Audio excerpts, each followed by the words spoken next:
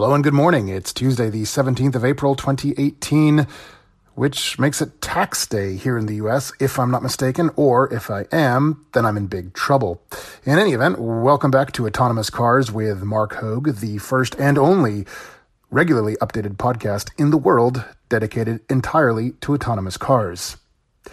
Today, cars talk to each other and to streetlights. Tesla's autopilot will never be perfect. And Porsche asks for money for its Mission E. All this right now. Hear that? Believe it or not, summer is just around the corner. Luckily, Armor All, America's most trusted auto appearance brand, has what your car needs to get that perfect summer shine. Plus, now through May 31st, we'll give you $5 for every $20 you spend on Armor All products. That means car wash pods, protectant, tire shine, you name it. Find out how to get your $5 rebate at armorall.com. Armor All, less work, more clean. Terms apply. So, once upon a time, let's say the late 1990s, you may have remembered reading about on the then relatively nascent internets about a thing called V2V and V2I. These stood for vehicle to vehicle and vehicle to infrastructure. These were communications standards that automakers were developing in an effort to enable, vehicles to communicate with one another and indeed to the surrounding infrastructure, for instance, streetlights at intersections and so on. In fact, there was some pretty good progress made. Apparently, and I didn't even know this, apparently in 1999, there was, in fact, a 5.9 gigahertz band that had been set aside here in the U.S. to enable precisely this. Now, till now, this bandwidth has gone essentially unused. And for the most part, we haven't really heard much about this technology, which is weird because when you think about it, this actually would make for a really good stepping stone between sort of where we are now and where fully autonomous cars are headed, including and especially, of course, level 4 and level 5 autonomy.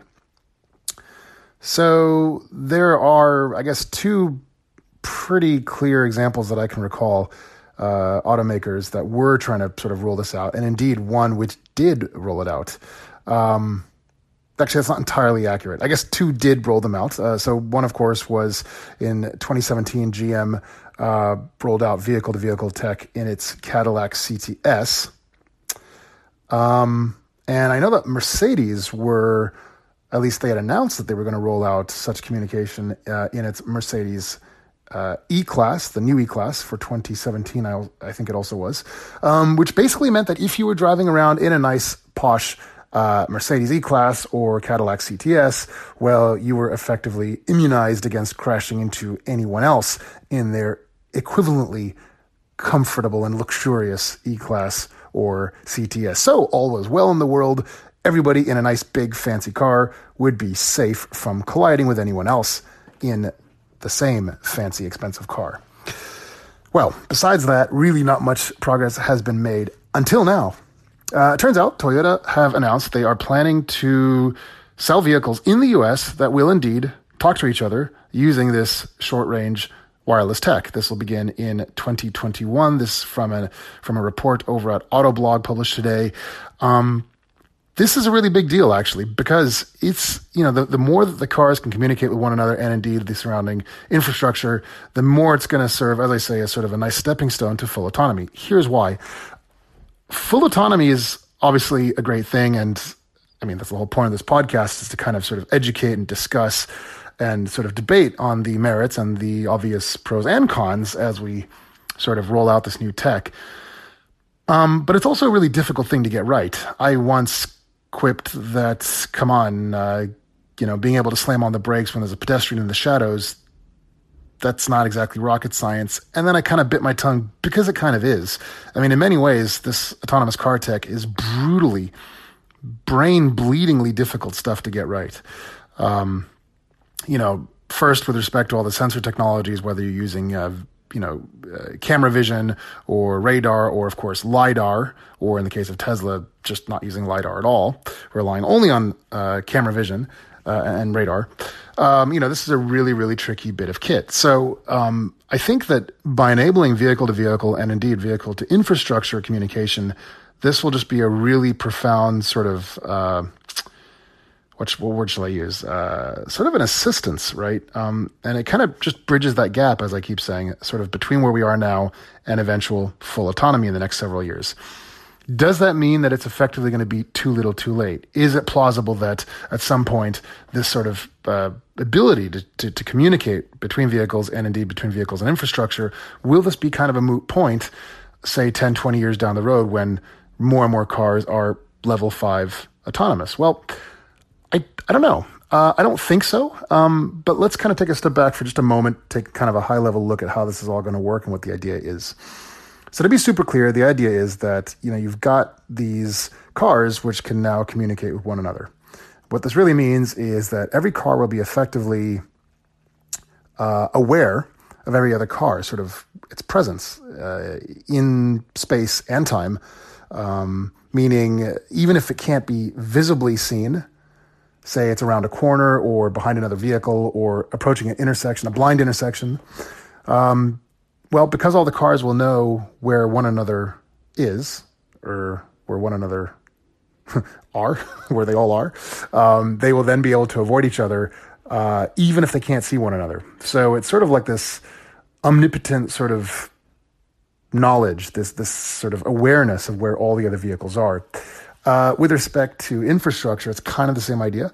It won't be simply a matter of training cars to look at and to see, say, oh, hey, the light's red, or oh, it's green, and oh, by the way, it's a protected left yielding kind of green, or oh, it's a no right on red, sort of red, like a red arrow. Those kinds of things. It won't require the ability, the knowledge to actually read and interpret all that kind of signage. And I guess now that I think about it, the same could be said for written signage as well. Certainly it's conceivable that written signs could sort of have, they could sort of broadcast the message over this frequency bandwidth, right, which would essentially transmit the knowledge of that sign. So rather than being able to use camera vision to read right lane for turning right only, the sign itself could be sort of emitting that information, which the car would then pick up. So it'd be able to see this, even if it couldn't, it would be able to understand this even if it couldn't see it. I have to say, from a human point of view, man, I wish I could actually do that as well. I actually can remember at least one or two times where I ended up going through, which was effectively a red light, because there was a truck in front of me, sort of a big rig, right? And as I was approaching the intersection, the last thing that I saw was that the light was green, not even yellow. It was still green. And because the traffic was moving so slowly and because the truck was so large, I never saw the light turn yellow, let alone red. And so I continued driving along behind the truck. And it wasn't until I was actually inside the intersection that I realized, the light's red. Fortunately, I never received a ticket, didn't get a red light photo either. But the point is, this need to be aware of your surroundings in the absence of sort of visible cues, that's a really big deal. Now, I know one could say that these are kind of corner cases, but so what? Corner cases from a huge, huge population sample are still a large number of cases, right? So I think that this ability to do, to have this sort of vehicle-to-vehicle and vehicle-to-infrastructure communication is actually a really big thing, a really big deal. And to kind of loop back now to the initial question, how does this play into sort of the deployment of full level 4 and level 5 autonomy? Is it going to be a moot point? No, I just don't think so. First, and so I don't think so for 2 and possibly 3 reasons, right? So first, as we've discussed before, it's going to be quite some time before the majority of cars are level 4 and certainly level 5 autonomous. Even as they start to roll out, they're going to roll out on sort of some streets and not other streets. So by all sort of realistic and but also conservative estimations, it's going to be roughly anywhere between 60 to 80 years before we see a majority of cars on the road that are fully autonomous, and that they will be allowed and indeed required on most roads rather than just highways or just carpool lanes on highways or major boulevards and so on and so forth. So from a timing point of view, I don't see these becoming moot anytime soon, this V2V and V2I communications. And so, in the worst case scenario, eventually in, say, 60, 70, 80 years, maybe it'll be unnecessary. Maybe. But in any event, between now and then, it's a long, long time, obviously, during which time they're going to be really, really valuable indeed. So I think what's really important is that we understand that, just because we're developing autonomous car tech doesn't mean that we needn't give some sort of assistance along the way. And I think this V2V and V2I technology is exactly the sort of assistance that would be really, really helpful.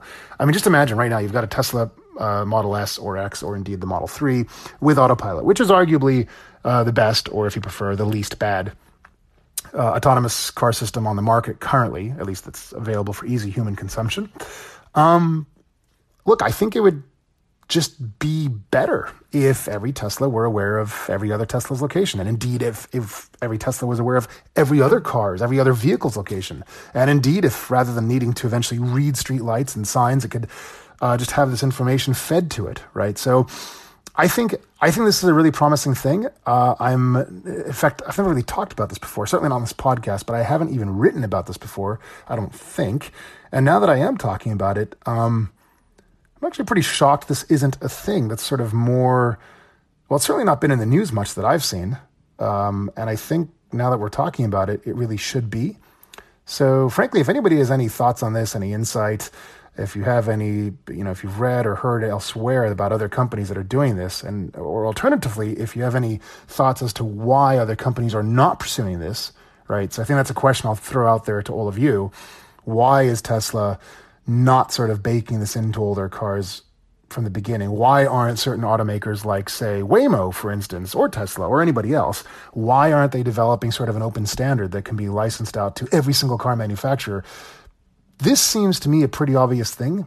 I feel like you should be able to bundle this in with, say, Apple CarPlay or Android Auto. Just sort of bake this into every single car so that every single car has this sort of awareness. Now, I know that a lot of you are probably going to say, well, yeah, but look, in the real world, there's going to be all sorts of concerns and difficulties, right? So, for example, obviously privacy and safety, I think it doesn't require much of a leap of imagination to imagine the potential safety risks. Imagine if a connected car like this gets hacked or otherwise abused or messed with, that could be potentially catastrophic. Yeah, obviously there are, as with all new technologies, there's a lot of risks, but then we say similar things for all autonomous cars generally, right? That there's always a risk for sort of nefarious intervention, as it were. So I don't think that's a reason to sort of totally just disregard this technology as a whole, but rather we should embrace it and figure out how to do it right. Anyway, that's all I have to say on that. Do let me know what you think. Really, really curious about this. I think it's something we should return to in future episodes. And but meanwhile, looking forward to see what Toyota rolls out in the next several years. Again, this is said to come on the market here in the U.S. Let's see here, 2021. And indeed, it's expecting that most of its lineup in the U.S. Will include this sort of dedicated vehicle-to-vehicle and infrastructure communication by the mid-2020s. So, yeah, very exciting stuff indeed. Let me know what you think, and we'll talk more about this in a future episode. When you need mealtime inspiration, it's worth shopping Kroger, where you'll find over 30,000 mouth-watering choices that excite your inner foodie. And no matter what tasty choice you make, you'll enjoy our everyday low prices, plus extra ways to save, like digital coupons worth over $600 each week. You can also save up to $1 off per gallon at the pump with fuel points. More savings and more inspiring flavors make shopping Kroger worth it every time. Kroger, fresh for everyone. Fuel restrictions apply.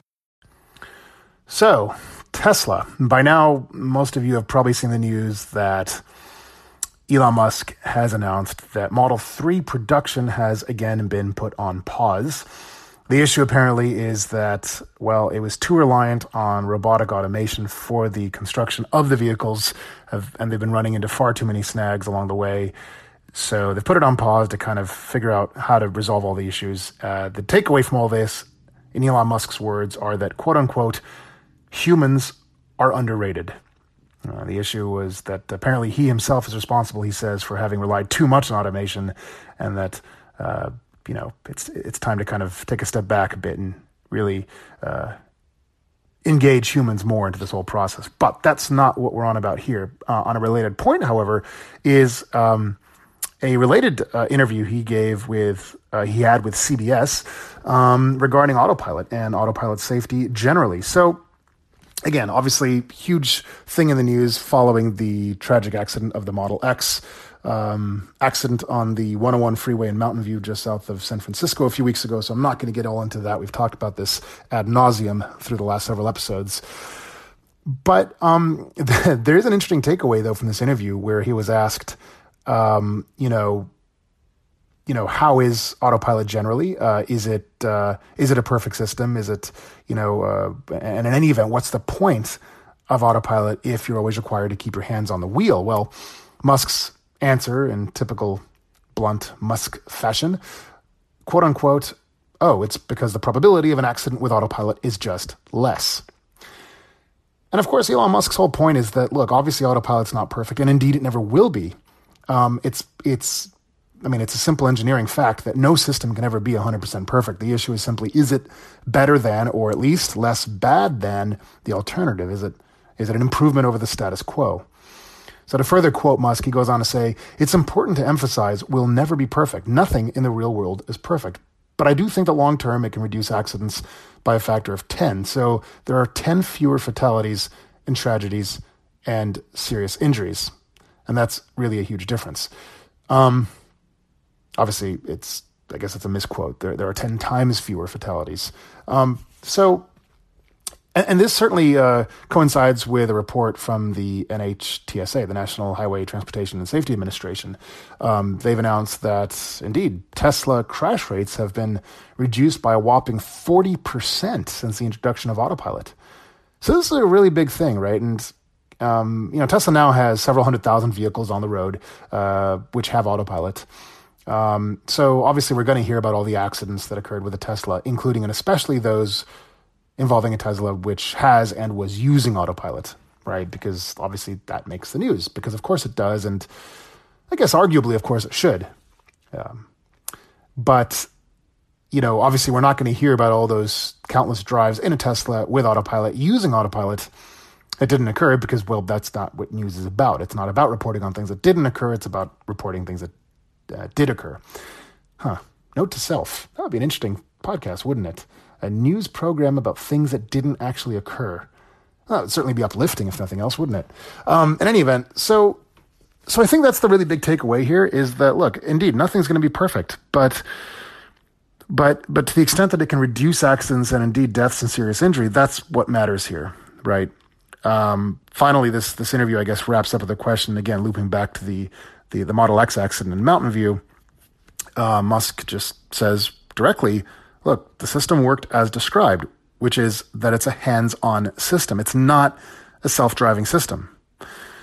So I've actually engaged in this discussion with several of my friends, and it's been pretty heated debates. In fact, one was just several days ago, this notion that, well, an autopilot system, even putting aside its name and what the name implies and suggests, putting that aside for a moment, any system which claims to do a thing like this for a car, a thing being defined as effectively driving itself, it seems to be the takeaway from a lot of people I've spoken with that it's got to be sort of a binary solution. Either it's all or it's nothing, right? So either it's level 5 or it's nothing. And this is a whole nother discussion for potentially a whole nother episode. And indeed, I think it'd be really fun to kind of loop some people in to have a live discussion on this. But my sort of general overarching rebuttal to this is as follows. That's not a realistic claim. All technologies by definition are ramped up slowly over time. And in any event, if we look at the evolution of autopilot, it can be logically traced back, first of all, in the mid-2000s to adaptive cruise control systems, which used radar, which, by the way, having tried some of the earlier systems, I have to say, they were okay. But, for instance, one of their limitations was they could only apply, say, between I don't know, 30 and 40% braking force. So they wouldn't even be willing to apply 100% braking force if necessary. So you really had to be on your game. You had to be really alert. So if someone cut in front of you and then sort of brake checked you, they wouldn't do so well then. And then tracing even further back still, obviously to the 90s, and even I think as far back as the 80s, right? When we had cars with the first cruise control systems, no one said, hey, this is a cruise control system. I crashed because of it. Well, yeah, that's because you're expected to maintain control and be sort of alert and still very much responsible for your actions when you use a car with cruise control, adaptive or not. Similarly with cars with lane keep assist, right? You still got to pay attention, sort of, you're fully responsible for what the car does. Well, it's the exact same thing with autopilot. I mean, unless and until we finally reach level 5 autonomy, which will occur in the next few years, meaning unless, you're actually in a car without a steering wheel and gas pedals, that you're going to be responsible. It's just the way it is. And I have to say, I disagree with this notion that it has to be a binary solution. It shouldn't be all or nothing, because having tried various cars with semi-autonomy, I say semi-autonomy, what I mean is sort of level 2 and marginal level 3, as with a Tesla, for instance, it sounds potentially more distracting than it is in real life. In practice, I've actually found it to be really, really great, because what you discover when you do this is that even if you're still steering the car and you're just using a really advanced adaptive cruise control system, what I've discovered is that it turns out that most of the brain power of driving, and therefore most of which causes fatigue when driving, and indeed impatience, it's not the steering of the car. It turns out that's a pretty high-level mental activity. It's pretty brainless to steer a car. It turns out that the biggest brain suck, as it were, the biggest the action which requires the most concentration is actually applying the gas and the brake. And so when you remove that element, driving suddenly becomes far simpler and far more relaxing. And I think that's a thing that most people don't realize until they've actually gone ahead and tried it. So yeah, again, having used several of these systems quite a few times now, I'm really a huge fan. And I just, I really believe this is the way to go. Just kind of roll it out, iterate and improve until we eventually reach level 5. So those are my thoughts on Tesla and autopilot generally. Another day is here, and you're ready for it. What to wear? Check. Breakfast, lunch, and dinner? Check. Planning for what's next and how to save for it? That's where Bank of America can help. For your financial to-dos, Bank of America has experts ready to help get you closer to your goals. Get started at one of our local financial centers or 24/7 in our mobile banking app. Find a location near you at bankofamerica.com/talktous. What would you like the power to do? Mobile banking requires downloading the app and is only available for select devices. Message and data rates may apply. Bank of America N.A., member FDIC. So 2 quick things to report on here before we wrap up this episode, already going long. Porsche have announced that they've started taking reservations for their new upcoming Mission E all-electric super sports sedan. This is up in Norway, where the reservations are said to be between 10 to 20,000 kroner. That's about 1,250 to 2,500 US dollars. No word yet on whether this money is going to be used for actual development, the way it was with Tesla for the Model 3, and indeed for the X and even the S before it. So far, apparently, they've taken several thousand reservations. No surprise there at all.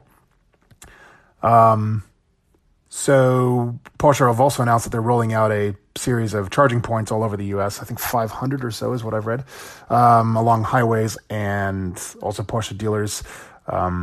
So again, really taking a page out of Tesla's playbook, even though Tesla isn't really their competitor, supposedly.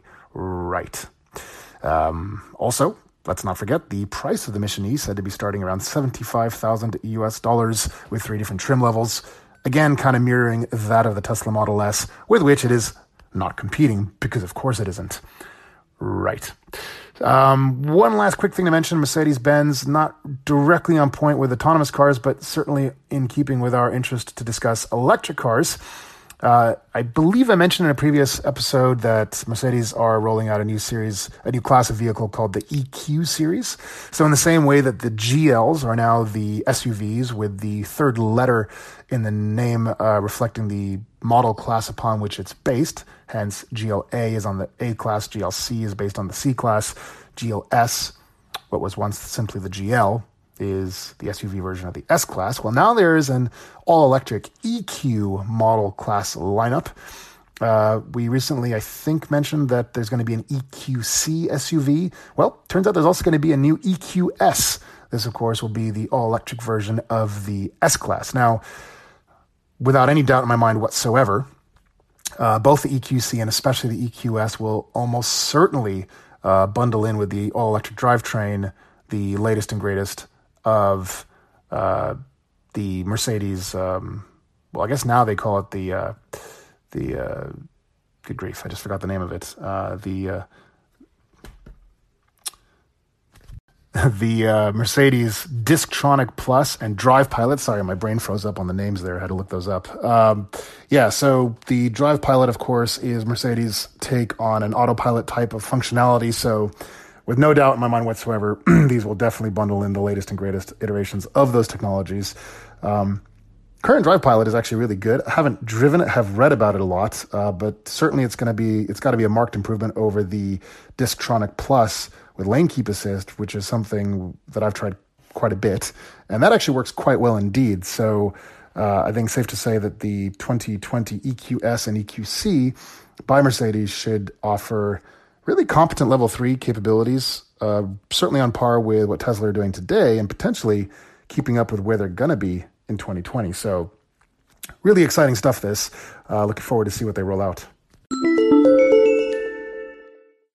All right, so that's a wrap. Sorry to have missed a few days. The last episode, of course, back on Thursday, but I think it's important that we always record episodes if and only if there's actually a lot of good, juicy, newsworthy stuff to discuss, because otherwise, why would we do it? Anyway, thanks so much for listening to this, the 21st episode of Autonomous Cars with Mark Hogue. We've now nearly reached 2 months of doing this show, so really exciting for me, and I'm glad to see you've all been enjoying it so much. Lots of great feedback rolling in. As always, please be sure to subscribe on Apple's iTunes podcasts. I would love it, of course, if you'd leave a 5-star rating and certainly a review if you'd like. Alternatively, or in addition, you can go ahead and listen over on Anchor.fm. That's where I record these podcasts. The advantage there is, well, besides the fact that I get more metrics on listeners, whereas with Apple's iTunes podcast, I do not. The advantage of listening on Anchor.fm is that that's how you can engage with me on these episodes. Yeah, you can actually leave me voicemail messages at different parts along the episodes where I can actually, and I can listen to those messages that you leave me and then respond back to you. So this then is how we can really have an engaging two-way dialogue, because again, my whole point with starting this podcast was to make sure that we did not make this just sort of a monologue, but rather a very engaging two-way dialogue. So please do be sure to consider doing that if you'd like. But in any event, as always, just do go ahead and share and, with all your friends and colleagues. And, as long as you keep liking this show and as long as you keep sharing it and it keeps growing, I promise to keep doing it as regularly and frequently as practicable. So whether that means 2 or 3 episodes a week, I don't know. So far, it seems to be hovering closer to 2 rather than 3. But that probably will be the sweet spot. But in any event, that'll do it for today. Thank you so much for listening. Have a wonderful couple of days. We'll check back with you hopefully on Thursday. Talk to you soon. Bye-bye.